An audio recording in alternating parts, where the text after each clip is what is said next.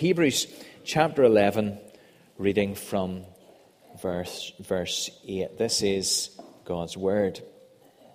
By faith, Abraham, when called to go to a place he would later receive as his inheritance, obeyed and went, even though he did not know where he was going. By faith, he made his home in the promised land like a stranger in a foreign country. He lived in tents, as did Isaac and Jacob, who were heirs with him of the same promise. For he was looking forward to the city with foundations, whose architect and builder is God. By faith, Abraham, even though he was past age and Sarah herself was barren, was enabled to become a father because he considered him faithful who had made the promise. And so from this one man, and he as good as dead, came descendants as numerous as the stars in the sky and as countless as the sand on the seashore. All these people were still living by faith when they died. They did not receive the things promised. They only saw them and welcomed them from a distance. And they admitted that they were aliens and strangers on earth. People who say such things show that they are looking for a country of their own. If they'd been thinking of the country they had left, they would have had the opportunity to return. Instead, they were longing for a better country, a heavenly one. Therefore, God is not ashamed to be called their God, for he has prepared a city for them. By faith, Abraham, when God tested him, offered Isaac as a sacrifice. He who had received the promises was about to sacrifice his one and only son, even though God had said to him, "It is through Isaac that your offspring will be reckoned." Abraham reasoned that God could raise the dead, and figuratively speaking, he did receive Isaac back from the dead. Well, we come to this Hebrews chapter 11, and we're thinking about the life of Abraham. And the question that I have for us is, do we live a life of faith? We're going to think about faith this morning. And the question is, do we live a life of faith? Now, I was able to go back to Portadown College this week to speak at their SU, and I left Portadown College in 2010, and nothing had changed in Portadown College from whenever I had left. Well, I was saying to Danielle this morning, all the pictures outside the assembly hall are still exactly the same as they were in 2010. But whenever I was at Portadown College, I had this wonderful opportunity of doing the Duke of Edinburgh Award. And what would happen is that we would stay behind after school, and you would go to one of the classrooms, and you'd open up this huge map of the Mournes, and the teacher would start to help you plot your way through. And so you would have a start point at Tullymore Forest Park, and then you would make your way across the Mournes, and you'd think, oh, well, I'll go up this one, and around this one, and up this one. And the teacher would say, well, that one, do you see how steep the lines are there? That's going to be really difficult. You should maybe think of a different route. And this would go on for weeks and weeks and weeks, plotting out your route, plotting out where you would go. And the teacher there, he was very considerate. He would brief us and give us lots of rules and lots of guidance on this. And then whenever it came to actually going away on the expedition, he told us very specifically how you should pack your bag, that you needed to bring super noodles and barley sweets and all of this and a bivy bag in case you got stranded on the mountain. You needed something to wrap yourself in. And he took us through it. He was meticulous. And then we got the final briefing, as it were, at school. And then we got the final briefing as we were getting off the minibus. And Duke of Edinburgh, it's one night in the Mournes, right? for Braun's Duke of Edinburgh. And then off we would go on this little expedition, this little walk around the Mournes. And the teacher would have followed us like he was something out of the SAS. You'd have thought he was behind every tree and behind every rock and every wall. He was always trying to watch us. And we were so scared of going off track, right? He was following us all the way. He had zero faith in us that we would be able to negotiate the Mourne Mountains as a group of teenage lads and make it back safely. He had due reason. One of the boys threw the liquid, out of the transie. He threw the liquid onto a hedge. He thought it was out. Hedge on fire, us boys jumping on it, patting it out. Thankfully, the fire went out, and we did make it out of the Mournes. Now, what's the point of telling that story? Right? The teacher had no confidence in us. He was always checking us, always watching us, always peering at us, always making sure that we were doing just exactly what we were meant to. And actually, as we start to think about what it means to live a life of faith, that's That's like us. We become the teacher, and we treat God like this group of little teenage boys going out into the Mourne Mountains. We watch him. Lord, are you doing exactly what you're meant to be doing in my life? Are you taking me on the right path? I don't think you're taking me on the right path. Actually, you should be doing this. You should take us this way. And what we do is we watch and we lurk in the background and we wrestle back control. Ultimately, we do not trust the Lord. Ultimately, we don't live a life of faith. Now, as we've been looking through Genesis, we've been seeing what in Abraham's life. Well, look at it with me in Hebrews chapter 11, verse 8. What do we see characterizes Abraham's life? It is faith. So, verse 8. And this refrain will run throughout. By faith, verse 8. Verse 9, by faith. Verse 11, by faith. Verse 13, in faith. Verse 17, by faith.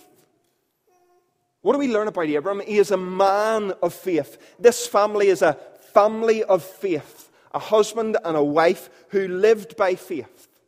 Now, we say this word, and I think it kind of hangs out there. It's a little bit generic. We talk about faith and being faithful, and that kind of covers lots of things. So what I want us to do is I want us to take some time, firstly, to figure faith out. And then we're going to see the flowing of faith. What happens? We're going to figure it out, and then we're going to talk about how it functions, and then we'll talk about how it leads us into following Jesus. So we're going to look at three different things. The first is figuring faith out. What is faith? We are a people of faith. There are many faiths. You maybe go into a hospital or into a workplace, and there's a faith room. What is faith? Well, as we start to talk about Jesus and the Christian faith this morning, here's what we want to say. We want to say that faith is not blind. It's not just a wish or a crossing of our fingers. It's not a feeling. It's not empty hope. It isn't leaving things to chance. Look at verse 1 of Hebrews chapter 11. Faith is the assurance of things hoped for, and the conviction of things not seen. And you'll see it here on the screen. That's me taking that from the ESV. The two words that I want us to focus in on, I think sometimes our eyes can go to the things hoped for, as if that's empty.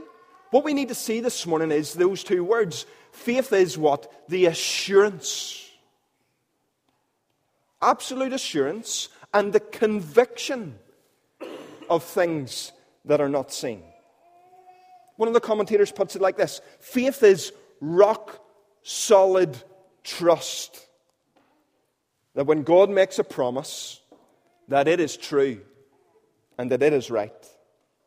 So our faith as people of faith in the Lord Jesus Christ, this trust that we put into the Lord Jesus, it's not blind, it's not weak, it's not flimsy, it's not kind of a wing and a prayer and a wish and this kind of notional fluff that sits in society or we're people of faith. This is assurance. This is conviction.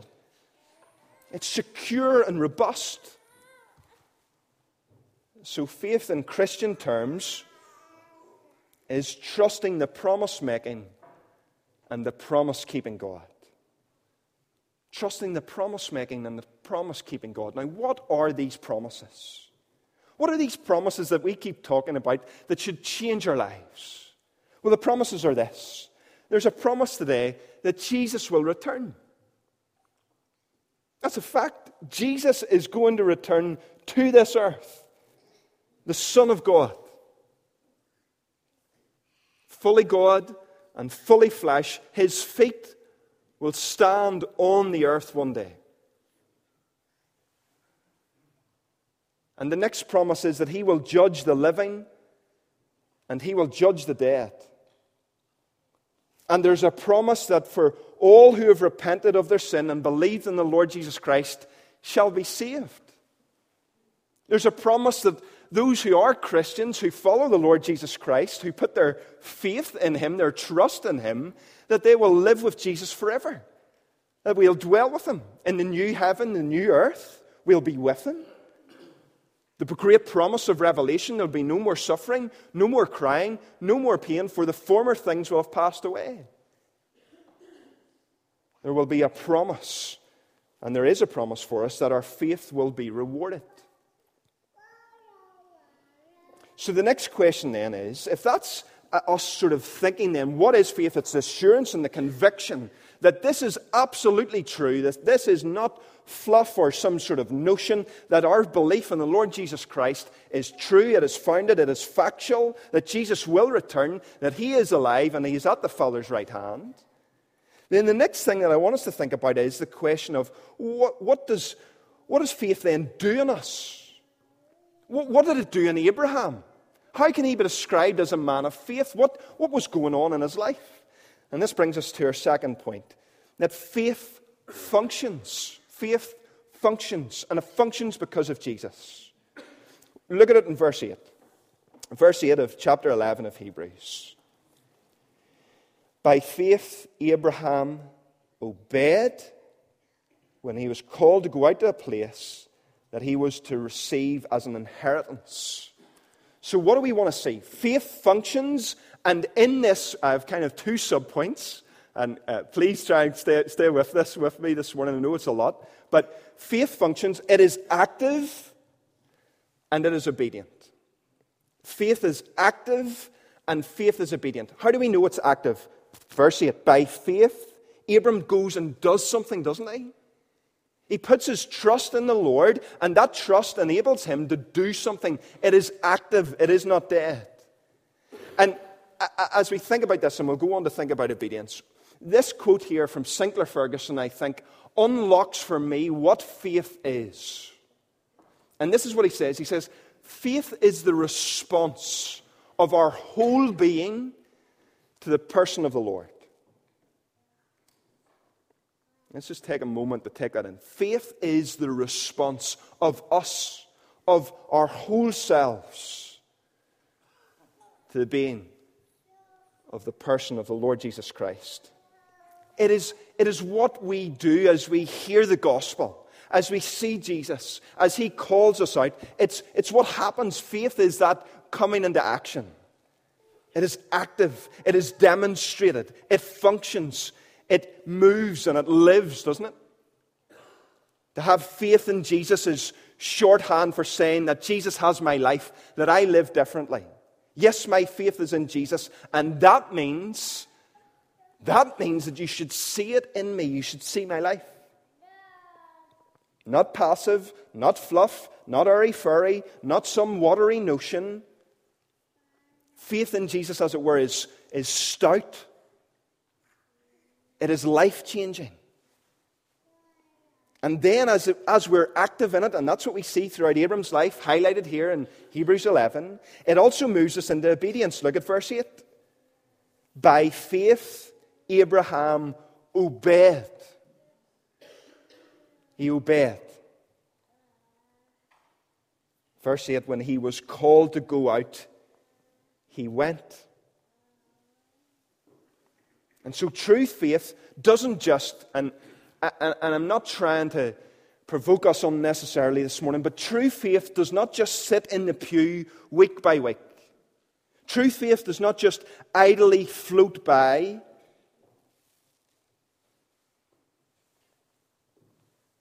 Luther said that true faith is a busy little thing.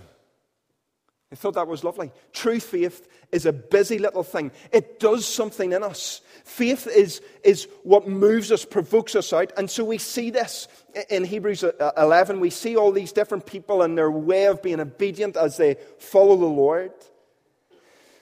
So faith and action. Word and action. Matching up faith and love, spilling out in obedience of the Lord.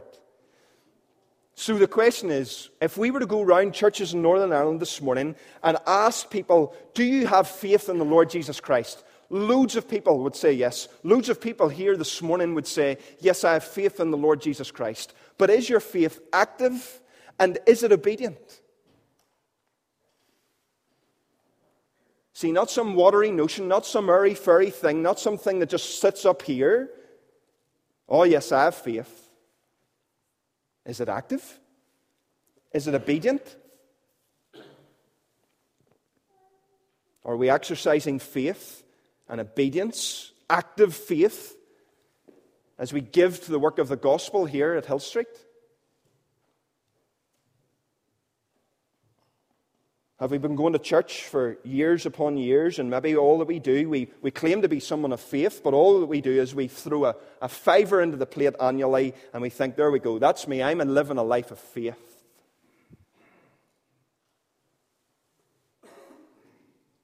No obedience. What about whenever it comes to serving in the church? Are we active? Are we living out our faith? Are we obedient? Or do we just want to live a life of convenience? Or whenever it comes to sin in our lives, is there obedience? Obedience to God's word? Or do we just disregard the call of Jesus to be holy, to live out our faith? And instead we indulge in sin and feed sin and let it grow. See how this starts to change us? Faith in Jesus is not just this thing out there. It is radical. It takes a hold of us. It changes us into active obedience. And you see, whenever we look at Hebrews chapter 11, do you know what can happen? We can read Hebrews chapter 11, and we can read of all of these greats, and we can look at the life of Abraham, and we can think, well, they were great. That's an incredible story of faith. But incredible stories of faith are just for people like George Muller from church history, who fed lots and lots of children under his care by faith. That's what faith is. Or Maud Kells, or Jim Elliot, or someone else, they're people of faith. I'm not called to be a person of faith. But actually, we are called to be people of faith. All of us, living our lives in our simple, humble way, exercising faith day after day. What is it? Obedience and being active in the work of the gospel. Living as people who trust in the Lord Jesus Christ. And so some people say, and we encounter this, I've encountered it, and Nigel has, I'm sure, encountered it. People will say, oh, I have faith, I'll be okay. But it's some vague notion. I think we confuse faith sometimes with belief in a God. Oh, there's a God out there, yeah. I believe in him. Look at what James, it'll come up on the screen. Look at what James chapter 2 and verse 19 says. The whole book of James is really about this point, what it means to live a life of faith, to see our faith in action. And I took this from the Authorized because I think there's something poetic in it. Thou believest that there is one God, thou doest well. The devils also believe, and they tremble. See, faith in the Lord Jesus Christ changes us. John Calvin put it like this: it is faith alone that justifies, but the faith that justifies is not alone. See that little play on words? It is faith alone that justifies us. Putting our faith, our trust in the Lord Jesus Christ saves us. But that faith that justifies, proper faith, living faith, is never alone.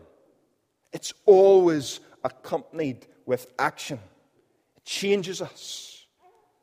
Faith is active. Faith moves us into obedience, into holiness, into Christ-likeness. Look at what it does for Abraham. Look at verses 8 through 10. It takes him to this place. The Lord calls him out to a place, and he's active and he's obedient in it.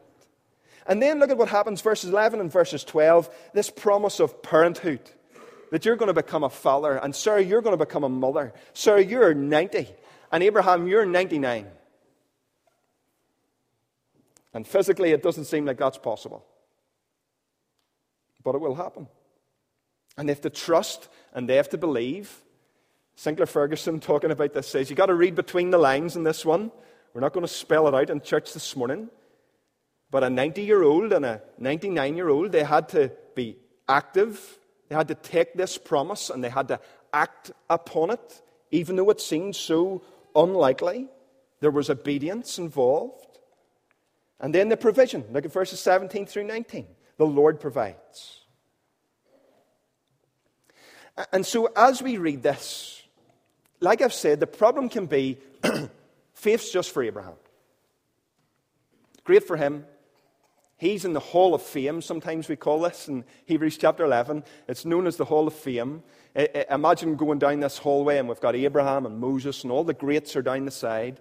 And considering the World Cup's on, I thought we would use a World Cup illustration. It's a little bit like walking down the Football Hall of Fame, isn't it?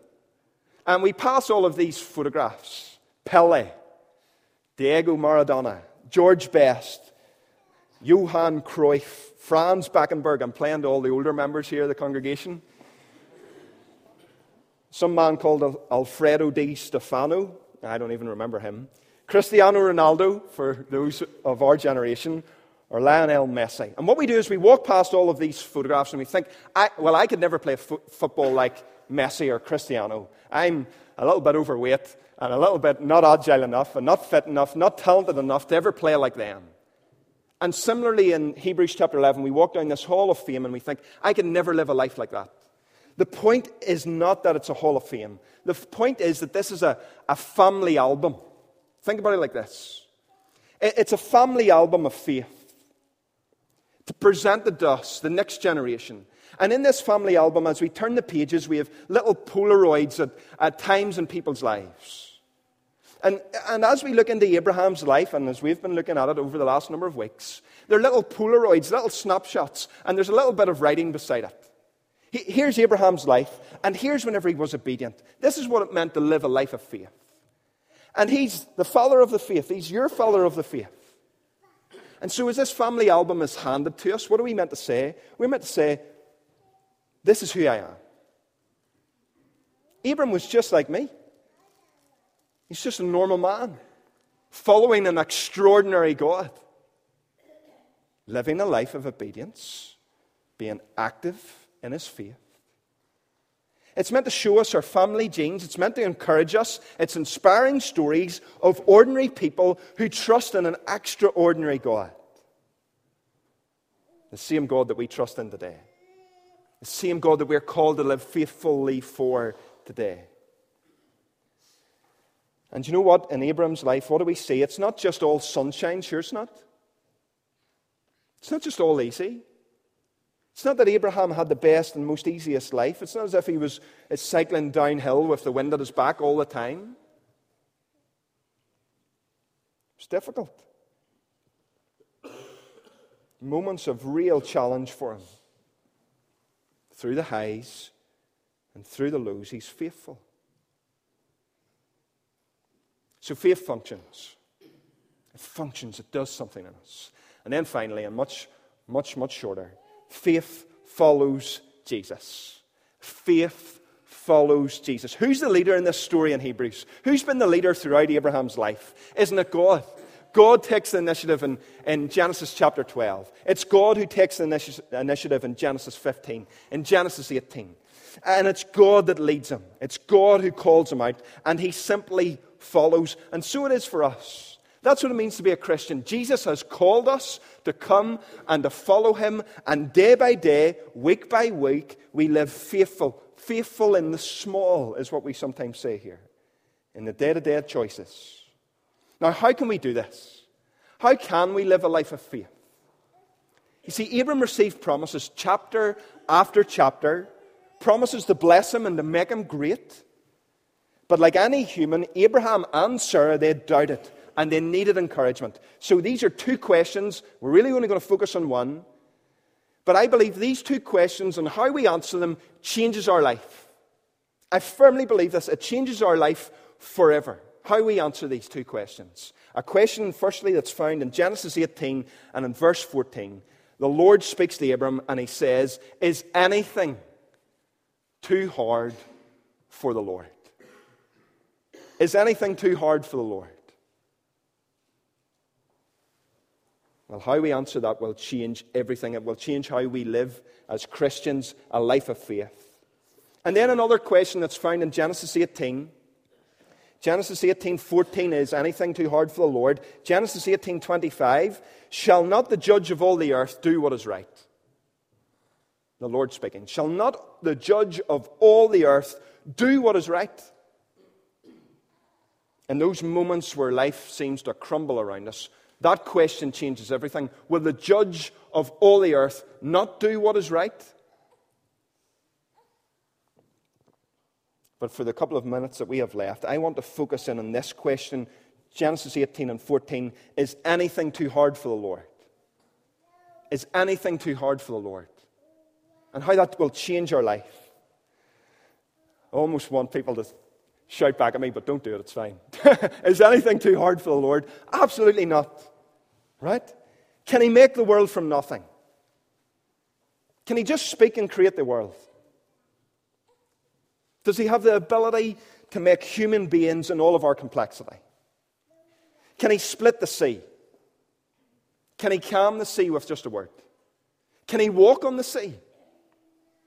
Can He rain down fire and sulfur, as we have thought about in this story of Abraham? Can He flood the earth? Can He visit the earth? Here's a question. Can He make a dead man live? Can He make dead people live? Can He pay the price for sin? Can He defeat Satan? Can He grant us eternal life? Is anything too hard for the Lord? Can He feed 5,000 with a couple of fish and a handful of bread? Can He make the blind see? Can He make the lame walk? Does He have the power to heal? Is anything too hard for the Lord? Can He save me? Can He save you? Can He forgive me of all of my mistakes? Can He forgive you of all of your mistakes? Can He love someone, maybe you're going to say to me, John, can He love someone who has done the things that I have? Can He possibly give me eternal life? Would He let me share a street with Abraham in glory? Surely He wouldn't be interested in someone like me. Is anything too hard for the Lord? Absolutely not. He saves sinners, doesn't He? He calls us into active obedience to live a life of faith. Is anything too hard for the Lord? Is any sin too great for Him? Absolutely not. Is anything too hard for Him? No. And the problem is that we have a small view of God, don't we? We shrink God down.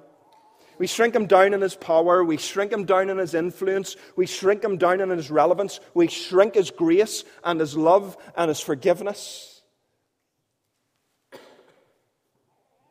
Listen this morning. This is the Almighty God, the everlasting God, the all-powerful, all-knowing, ever-present God that we're dealing with. A God of love and grace and mercy. I was trying to think, how do we deal with Him? A little bit like how I was whenever I was younger. I loved toy soldiers, right? Every time I went out, if I was allowed, I asked Mum for a bag of toy soldiers.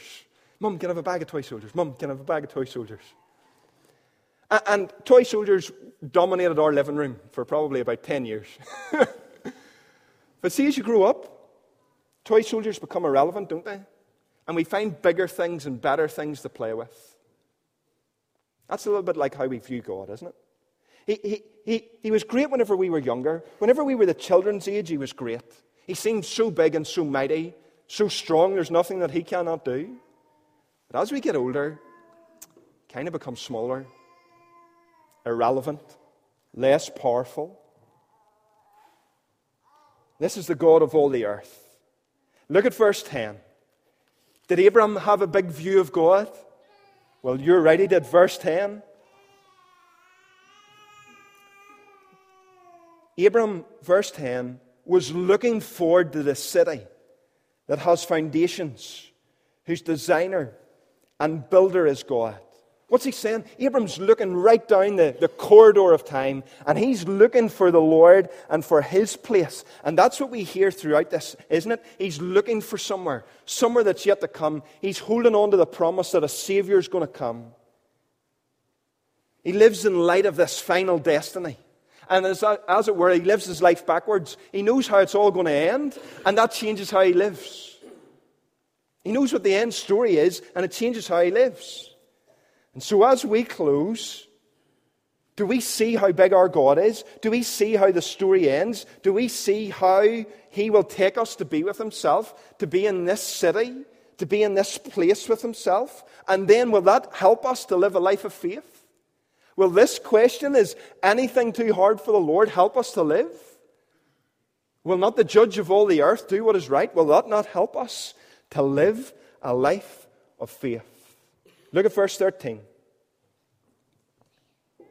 These all died in faith, not having received the things promised, but having seen them and greeted them from afar. What do we hear this morning? Abram could only dream of the things that we know. He was clinging on, as it were, in a dark room, a shaded room to the Lord Jesus, waiting for him, hoping for him. John chapter 8, verse 56. This is what the Lord says. Your father Abraham rejoiced that he would see my day. And he saw it and was glad. We live, friends, this side of the cross. The fulfillment of every promise in Scripture in Jesus Christ. And he calls us to live lives of faith. To come to him and to live for him in active obedience. So what could keep us from it? What could keep us from the Lord Jesus? What could keep us from living obediently today? Because he will return. And he will judge this earth. I trust today that Hebrews chapter 11 changes us. And it helps us to see that faith functions and that faith follows. And God has done everything that we need. He just simply calls us to follow him.